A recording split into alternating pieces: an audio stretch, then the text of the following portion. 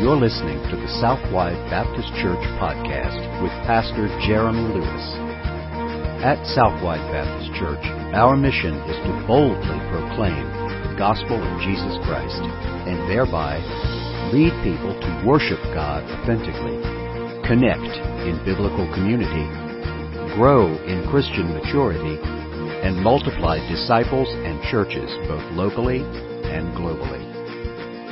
For more information about our church, please visit www.southwidebaptist.com. Now let's join Pastor Jeremy for today's message.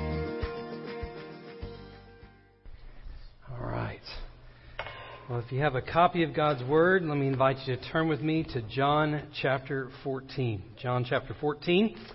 And we're going to continue our study of the book of John, which the purpose is that you might believe that Jesus is the Christ, the Son of God, and that by believing you might have life in His name.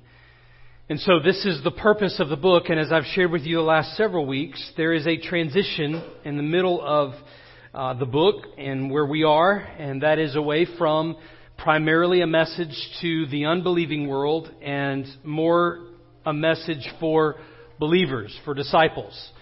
That does not mean that we leave behind the reality of the gospel in the lives of the lost. Know this morning, that if you are here and you do not know Jesus as your Lord and Savior, that the only way you can be saved, the only way you can be right with God is through a relationship with Jesus Christ. There is no apologies about that. That is the Bible this morning. That is what God has said. And yet there is a need, even in the midst of that, for us to understand how believing the gospel shapes everything in our lives. Not just the moment of confession where we are born again, but the entire life of the Christian is changed by believing upon Christ. And Jesus is turning His attention to the closest followers, His 12 disciples, and 11 really at this point. Judas has already gone out to betray Jesus. And in these 5 chapters, He gives some very clear and real encouragement and instruction specifically for those who believe.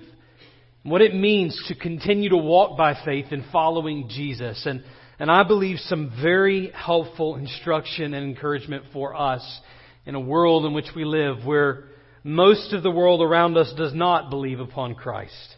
So what does that look like? Well, in the middle of these chapters, in chapter 14, it's an encouragement about what Jesus is doing when He's away from them. And not only that, we looked at that last week, but a continued encouragement about what He's doing among them even while He's gone. It's an interesting thing to think about. This is one of the clearest pictures in all of the gospel stories about the continued presence and power of God even among His people, the church, even while Jesus is not here among us physically. And we get such a clear picture of that. The question in this text is our attitude toward that picture, that body of truth, the fact that Jesus is ever living and among us in the presence of the Holy Spirit.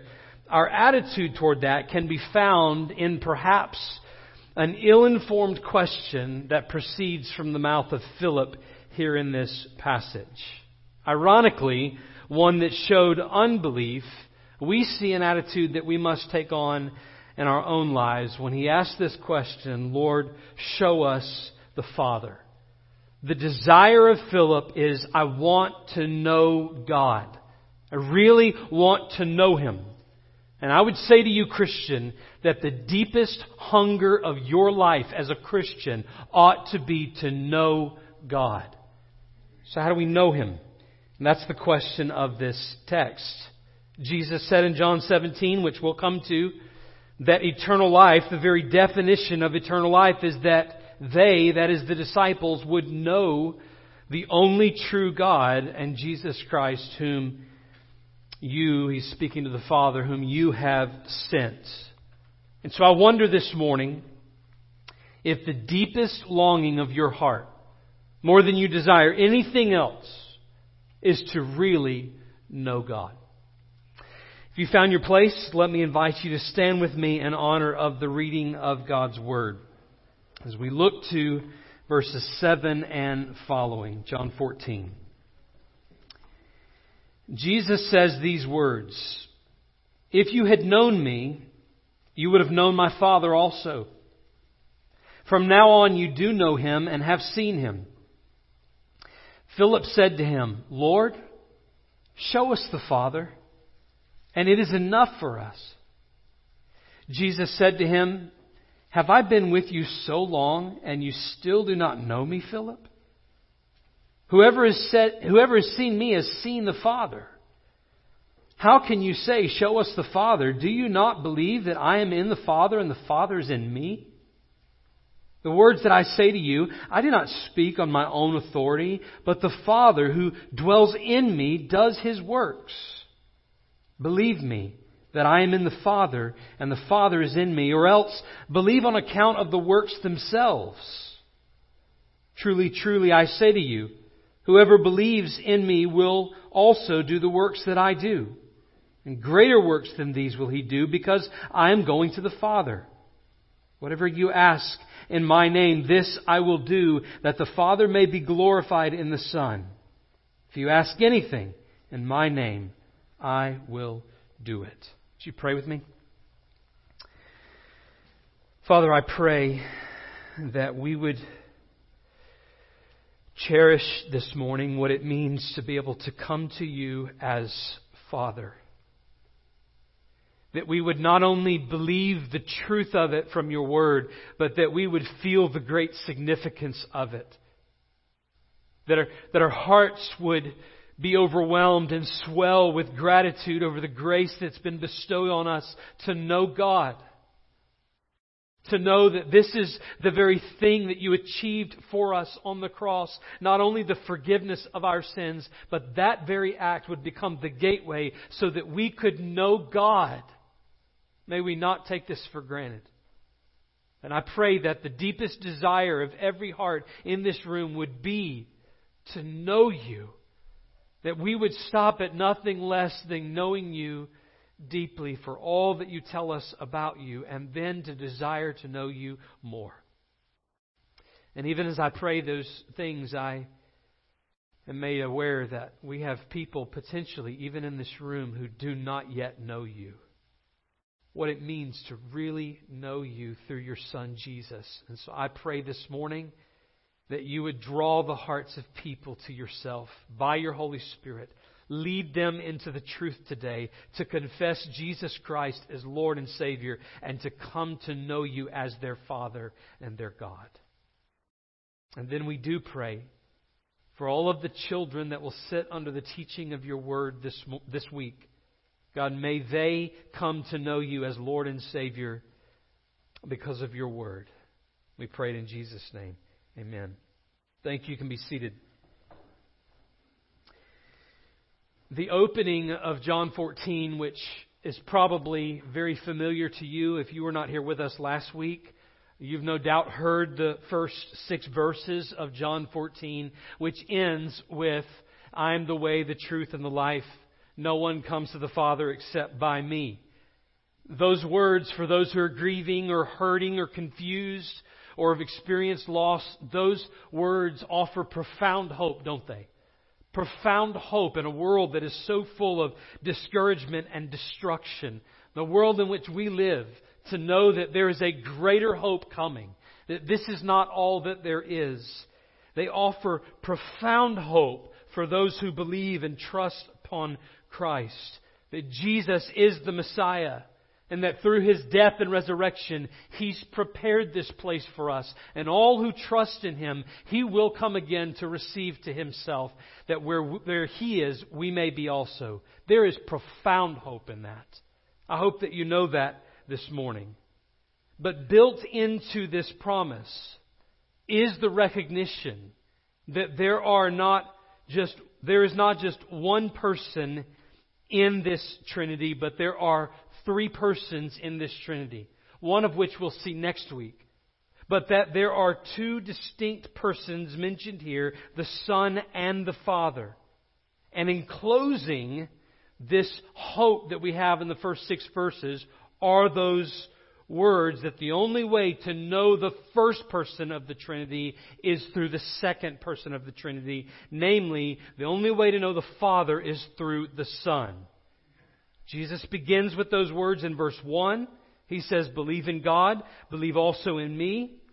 And He closes that section in verse 6 when He says, I am the way, the truth, and the life. No one comes to the Father except through me. The only way to know God the Father is through God the Son. And this is not the only place that this is mentioned. We see it mentioned throughout the Gospel of John. And really we see it mentioned again and again here in this passage. Chapter 14 and verse 7. If you had known me, you would have known my Father also. From now on you do know Him and have seen Him. How do you know the God the Father? You know Him through God the Son. Verse 9.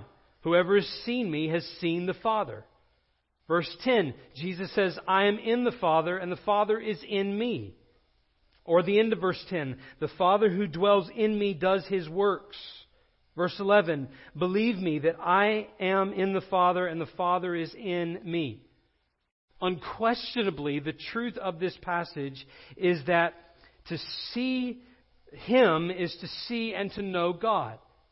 It is only through Jesus, that we see and know God. And that's Jesus' main point. In Jesus, we see and we know God. But the belief that the disciples have here is somewhat of a dull belief. Not quite sure what Jesus means by all of that. This is why Philip asked the question, well, Lord, show us the Father. There's some level of doubt that is still there in Philip. Show us the Father. If you'll show us the Father, that will be enough. And that question is built on the assumption that Jesus has not yet offered enough proof of who He is. So Philip asks, just show us the Father, that'll be enough proof for us. You might remember that Philip is one of those guys who's very practical. He's kind of a simple guy. He's a hands-on kind of a guy. Do you remember in John chapter 6, whenever Jesus says, we'll feed these 5,000 people? And Philip goes, hold on just a minute, Jesus. It would take more than an entire half a year's salary in order to feed all of these people. And you want us to just magically pull this out of thin air? And Philip would then witness the impossible. Philip needs physical evidence. But before Jesus addresses Philip's need for proof, notice he goes straight to the heart of his spiritual blindness. And he says to him these words in verse 9. Have I been with you so long and still you do not know me, Philip?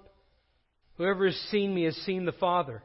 How can you say, show us the Father? Do you not believe that I am in the Father and the Father is in me?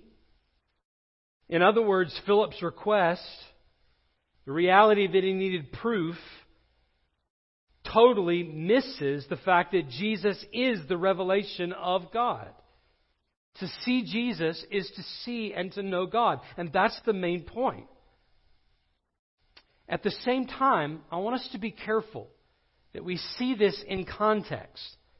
Because we're very quick to look at Philip and go, well, he just needed more proof, and so if he had enough proof, he would have believed.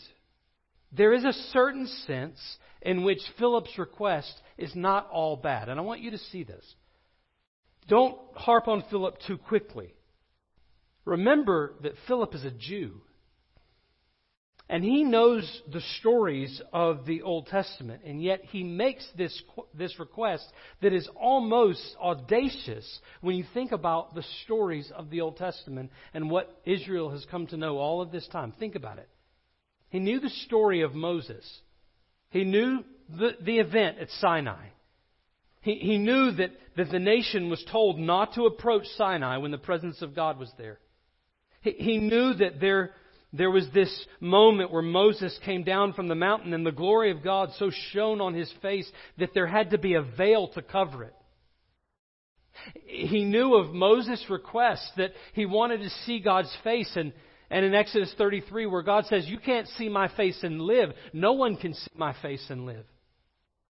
You see, the nation had come to know that there was a separation from God the Father, and a separation that was commanded by God because of their sinfulness and because of their need for a mediator.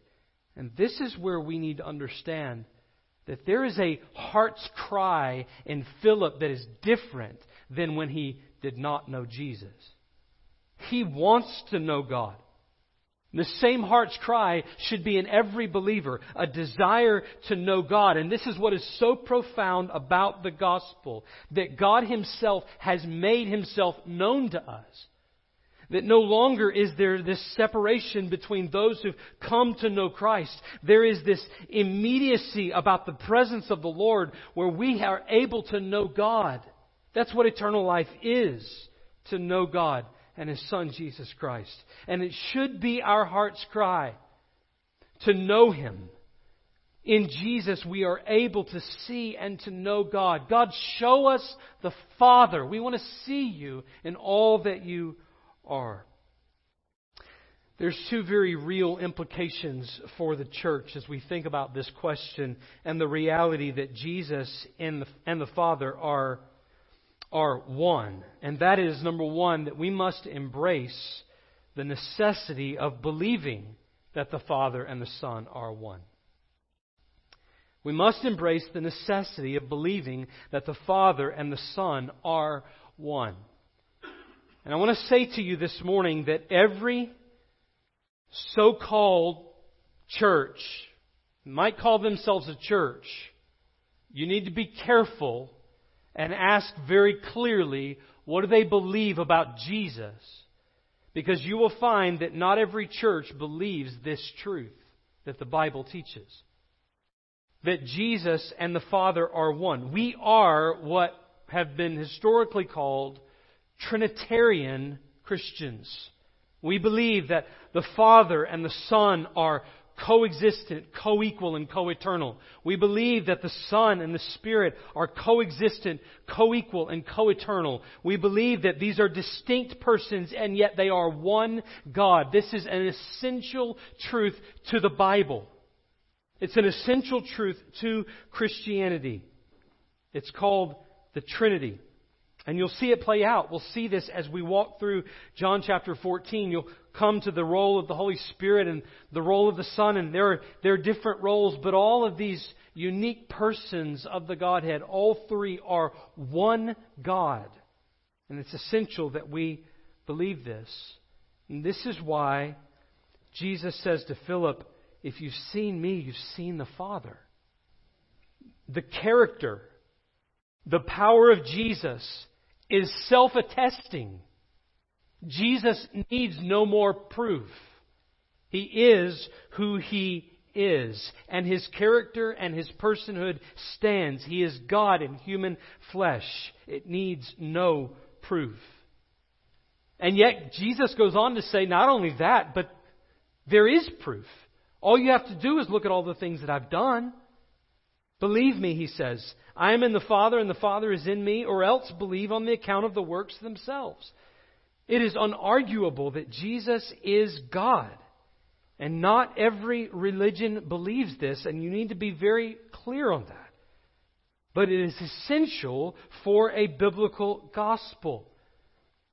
This is in particular what John 1 argued, isn't it? In the beginning was the Word was with God, and the Word was God. John 1:14, that Word became flesh and dwelt among us, and we beheld His glory, the glory as of the only begotten of the Father, full of grace and truth.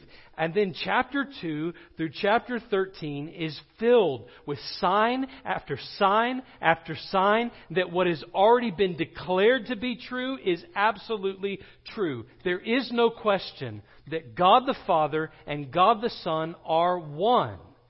And we must believe upon Jesus as God. Embrace that. Secondly, we must feel the wonder of knowing God the Father through the Son. The point here, and I want you to see this context, the point here is not just a defense of a Trinitarian doctrine. The point here is that the defense of that doctrine leads to the comfort of every believing human heart. You see this? As we walk through, you're going to see this more and more. But where did this all began? It began with a group of men in the upper room and Jesus giving instructions because He was about to die, serving them, loving them, and then saying, love each other. Giving them this kind of missional charge that as you love each other, the world will see the difference. Leaning into John 14, they're troubled. He wants to give them comfort by saying there's a home coming for them. In the middle of John 14, you're going to see the work of the Holy Spirit in teaching and guiding the church, bringing them comfort, this comforter that was coming. John 15, the need to go on and depend upon Jesus, and on and on and on. You get to John 17, Jesus is praying that we would be one, even as the Son and the Father are one. It's a picture of the continuing work of God among the people called His church. The point of this is to remind Philip that there is a Father who is going to continue to work among you. You see, you get to know God as Father. You see Him and know Him because of Christ. And we see it play out throughout the gospel. It's in the heart of this section of John as well. Think about it. When you get to the end of this particular section, verse 14, we're praying. We're praying for things to happen. And who are we praying to? We're praying to the Father. This radical shift in the way that we relate to God, being able to know Him as Father. And this is so incredibly important. As we think about the meaning of life, as we debate in this country about the legality or not legality of abortion and whether or not it's a woman's right or not a woman's right, and as we enter into this sanctity of life, VBS, know this, that God has created us and fashioned us in His image, and our worth is found in knowing Him as Father. And the only way that can happen is through Jesus. Do you see this? Life has meaning and value and worth because we have a Heavenly Father who has created life for His glory and His honor and His purpose and assigned us worth therein because we bear His image. It's a huge, huge truth. And as we approach next week, thinking about Father's Day, we're tempted to think about God the Father in the shadow of our earthly fathers. We put God in the framework of earthly fatherhood and say God must be like this. But what the Bible is calling us to is to flip that on its head. To see all versions of fatherhood within the framework of the kind of Father God is. Philip, you want to see the Father, you see Him in Jesus. And all doubt is shattered there. And all need is met there, Philip. Everything that you need provided by the Father. And you have seen Him. And you know Him in me, Jesus says to Philip.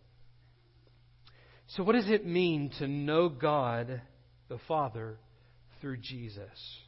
We need to nail some things down about that. What does it really mean to know God the Father through Jesus? There are 4 ways that Jesus kind of fills that truth out. In Christ, we see and know God. What does that mean? 4 different truths we see in this passage. Number 1, Jesus provides the only way to see and know God the Father. Jesus provides the only way to see and know God the Father. Okay? So verse 6 bears repeating here because there's a transition. It's not just here's verses 1 through 6 and now here's verses 7 through 14. It's Jesus takes what He said in verse 6 that He said in the negative, no one comes to the Father except by me. He now states it in the positive. He says, I want you to see that I am the way to the Father. That's what He says in verse 7. If you had known me, you would have known my Father also. From now on, right? So there's a line. It wasn't this way. Now it is this way. From now on, you know me, or you know Him and have seen Him. Why? Because there's a great difference maker in the gospel that brings you to a place that you can know God when you were before in a place that you could not know God. Why is that? From now on, the Gospels change this relationship. It becomes the defining difference, and there is a reason, and it is this.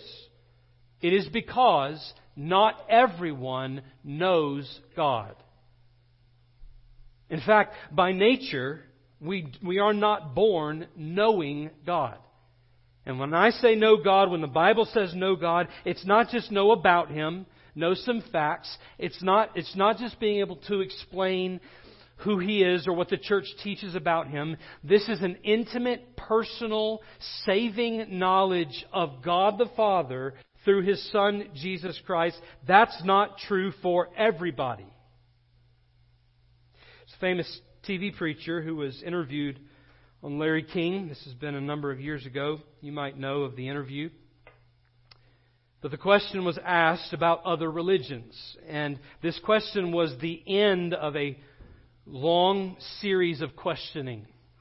The questioning asking again and again, trying to get down to the point where he finally said, if you have to believe on Jesus, then are you saying that everyone else is wrong? And on the TV, on the interview, before Larry King and the rest of the watching world, the statement was made, I don't know if I believe they're wrong. But I know they love God. By the way, speaking of Islam, Judaism, and several other world religions that have been discussed on the program. And I want to be crystal clear with you this morning.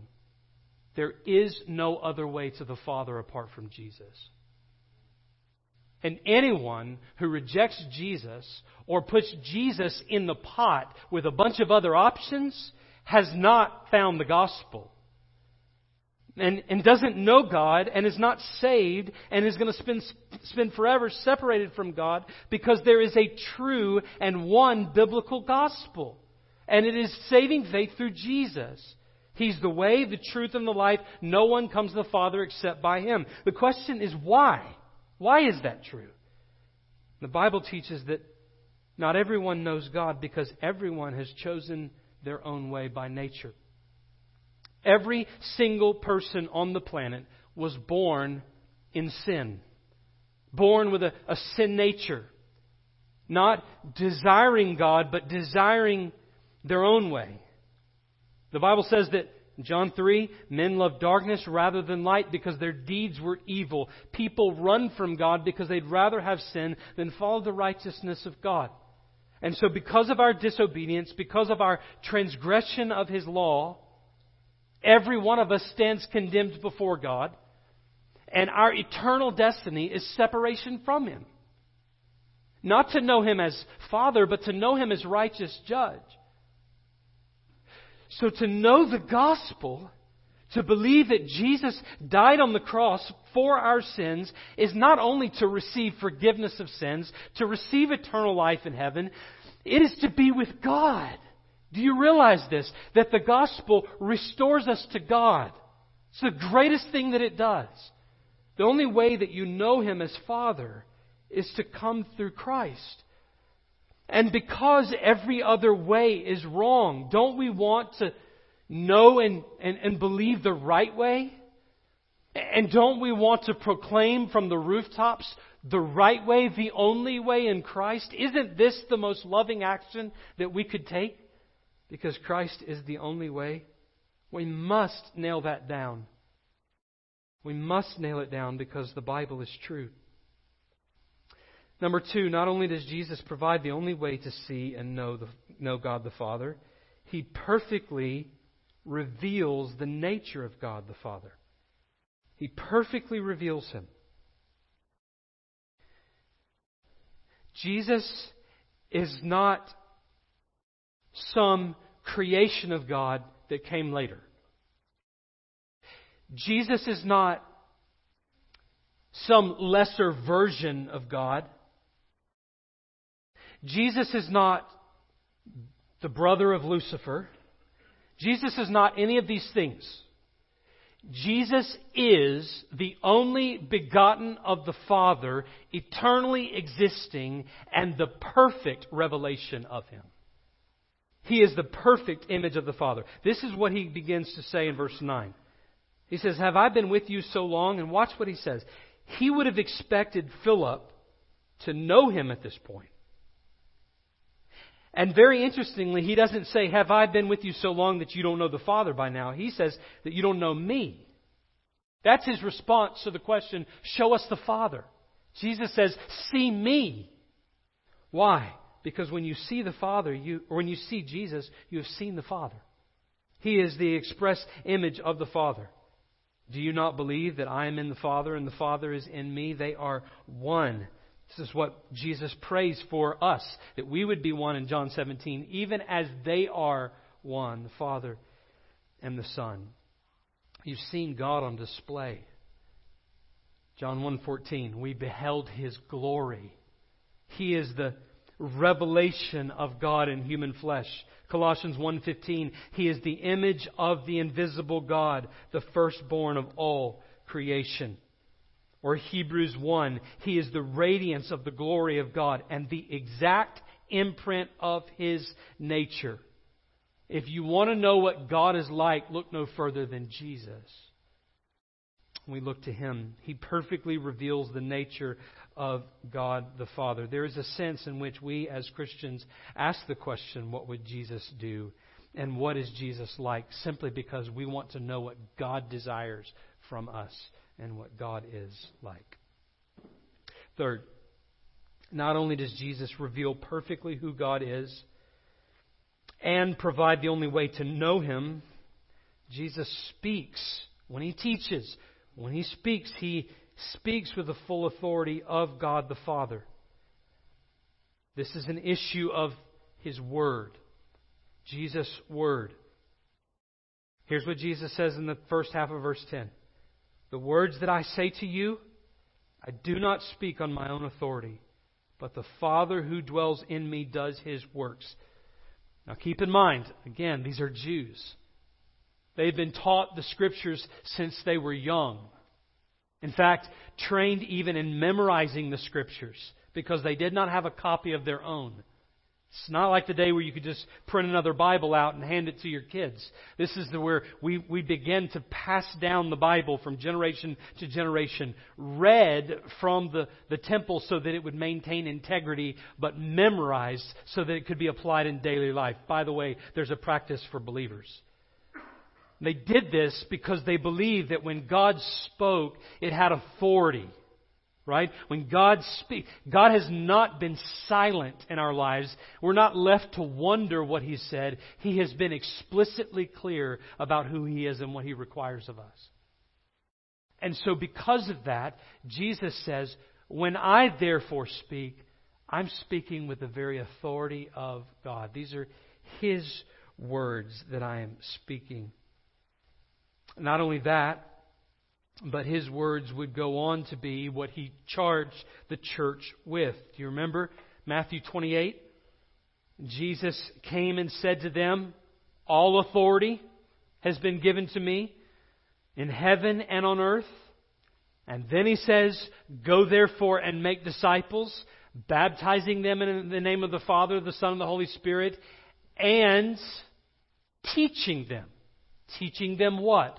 To observe everything that I have commanded them. See, for the believing person, for the one who's trusted in Jesus, turned from sin, given their heart and life to Christ, the Word of God is the Word of Christ, and the Word of Christ bears absolute authority in my life. My life is tethered to God's Word.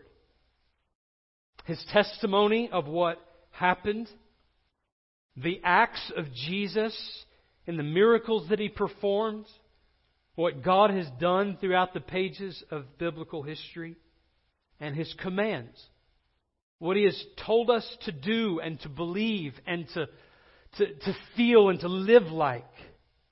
This is who we are because we are under the perfect authority of Christ. Jesus teaches according to God's will with all of God's authority. That means if we are really going to believe upon Christ and come to the Father through Jesus, we must obey what Jesus has said. It's amazing to me how much disconnect there is in modern American Christianity between what the Bible says and what I believe. There are many in American Christianity who call themselves Christians, who live with some sense of spiritualness about them, who do good things for people, who attend church Sunday after Sunday, but there are glaring inconsistencies in their life when you compare them to the Scriptures. And when faced with that truth, it's either labeled as legalism, or it's labeled as, well, that's an archaic thing, or maybe it's just ignored altogether. But I love Jesus. I love God. Friend, that is a non sequitur in Christianity. That doesn't line up. Doesn't line up. Why? Because if we believe upon the Jesus of the Bible who's revealing God to us, He's revealing the full authority of God in what He teaches. And we must obey Him. Doesn't mean that we're perfect, but it certainly doesn't mean that we can ignore the commands of Scripture either. We must obey Him, teaching them to obey everything that I've commanded you. And lo, I'm with you always, even to the ends of the earth. There's a fourth thing here, and that is that Jesus powerfully accomplishes the work of God the Father. And this begins to get into what we're going to see next week and how this plays out in the church, because you see this in a couple of different ways. The end of the end of these verses, verse 11, he says, "Believe me that I am in the Father, and the Father is in me, or else believe on account of the works themselves." There is a sense in which Jesus' earthly ministry, He's performing the works of God. And that for 3.5 years, this was God performing things in human flesh. Absolutely 100% true. It is Jesus who accomplishes, powerfully I might add, the work of the Father. But then Jesus begins to talk about something that is a related issue, and that's in verse 12. He says, "Truly, truly, I say to you, whoever believes in me will also do the works that I do." And how's that going to happen? I want to tackle a couple of words here in just a second. But he says, "Greater works than these will he do." Why? Because I'm going to the Father. But notice what happens, verse 13. "Whatever you ask in my name," who's going to do it? Jesus is going to do it. There is a continuing work of Jesus within the body, within the covenant community. Jesus is continuing to work the works of the Father among us. And He does that through His people, through prayer we see here, and through our obedience to His mission. Jesus continues to do that. And by the way, the enabling power to do that's coming in the next text, the Holy Spirit. So you'll see how all this ties together next week. But let's tackle a couple of words. Number one, what's this word greater all about? It's greater in the sense that there's going to be crazier, more insane kind of miracles. Well, that didn't happen. Jesus raised the dead. Jesus healed the sick. Jesus healed the blind. Jesus fed the 5,000. It is unarguable that the supernaturalness of those miracles far exceeds what took place in the church, although there were some things that happened as well in terms of supernatural miracles. So that's not what Jesus is after here. Does He mean more? Well, you can quantify the miracles in the book of Acts and quantify the miracles in the life of Jesus and compare the two numbers, and you will find that the number of miracles Jesus performed far outweighs the number of miracles that happen in the church. In what sense are they greater? They're not greater in the number or the magnitude. They're greater in the sense that they are more fulfilling of the ultimate purpose that Jesus had for them. In other words, that when Jesus fills His church, the mission of the cross has already been accomplished. The resurrection has already happened. The gospel is now being preached looking backwards at the death and resurrection of Jesus. And it takes on a greater significance in the sense that people are now not just believing in the identity of Christ, but they are believing upon His name for salvation. That's a different sense altogether. That's what's greater. And He says greater things are going to happen still. He's continuing to work through the church, which then leads to the next thing that we've got to define, and that is, anything I ask? Anything you ask, Jesus will do it. See, if you just take that verse and you lift it out of context, it can't be true any longer, because you can fill in the blank with whatever you want. But Jesus says anything you ask, after saying that I'm going to accomplish the works of the Father through you, and anything you ask in my name, which means that align with my will and my authority and my glory. Any of those things you ask, I'll do them. He's saying I'm going to continue to work in the same supernatural way as I have for 3.5 years through you, and so far for 2,000 some odd years. People are getting saved because Jesus is at work here and He's working through the Father. Jesus is at work here and He's revealing the Father. Jesus is at work here and He's teaching with the Father's authority. We see and know God. And so He's accomplishing His work in this place right now. As His Word is being preached, He'll accomplish His work this week in VBS as children hear God's Word and prayerfully come to faith in Jesus. What's our responsibility in this? Well, you'll see more of it next week, but certainly we're to pray. Pray to the Father. You have the wonderful privilege of knowing God as Father. And you can ask, God, will you do great and mighty things for your name? Will you make Jesus known so that you're known? Would you teach us through your words so we can become more obedient and devoted to what you teach us? Would you align our hearts so that we're more submissive? God, will you do these? You can pray those things simply because Jesus has restored you to God the Father.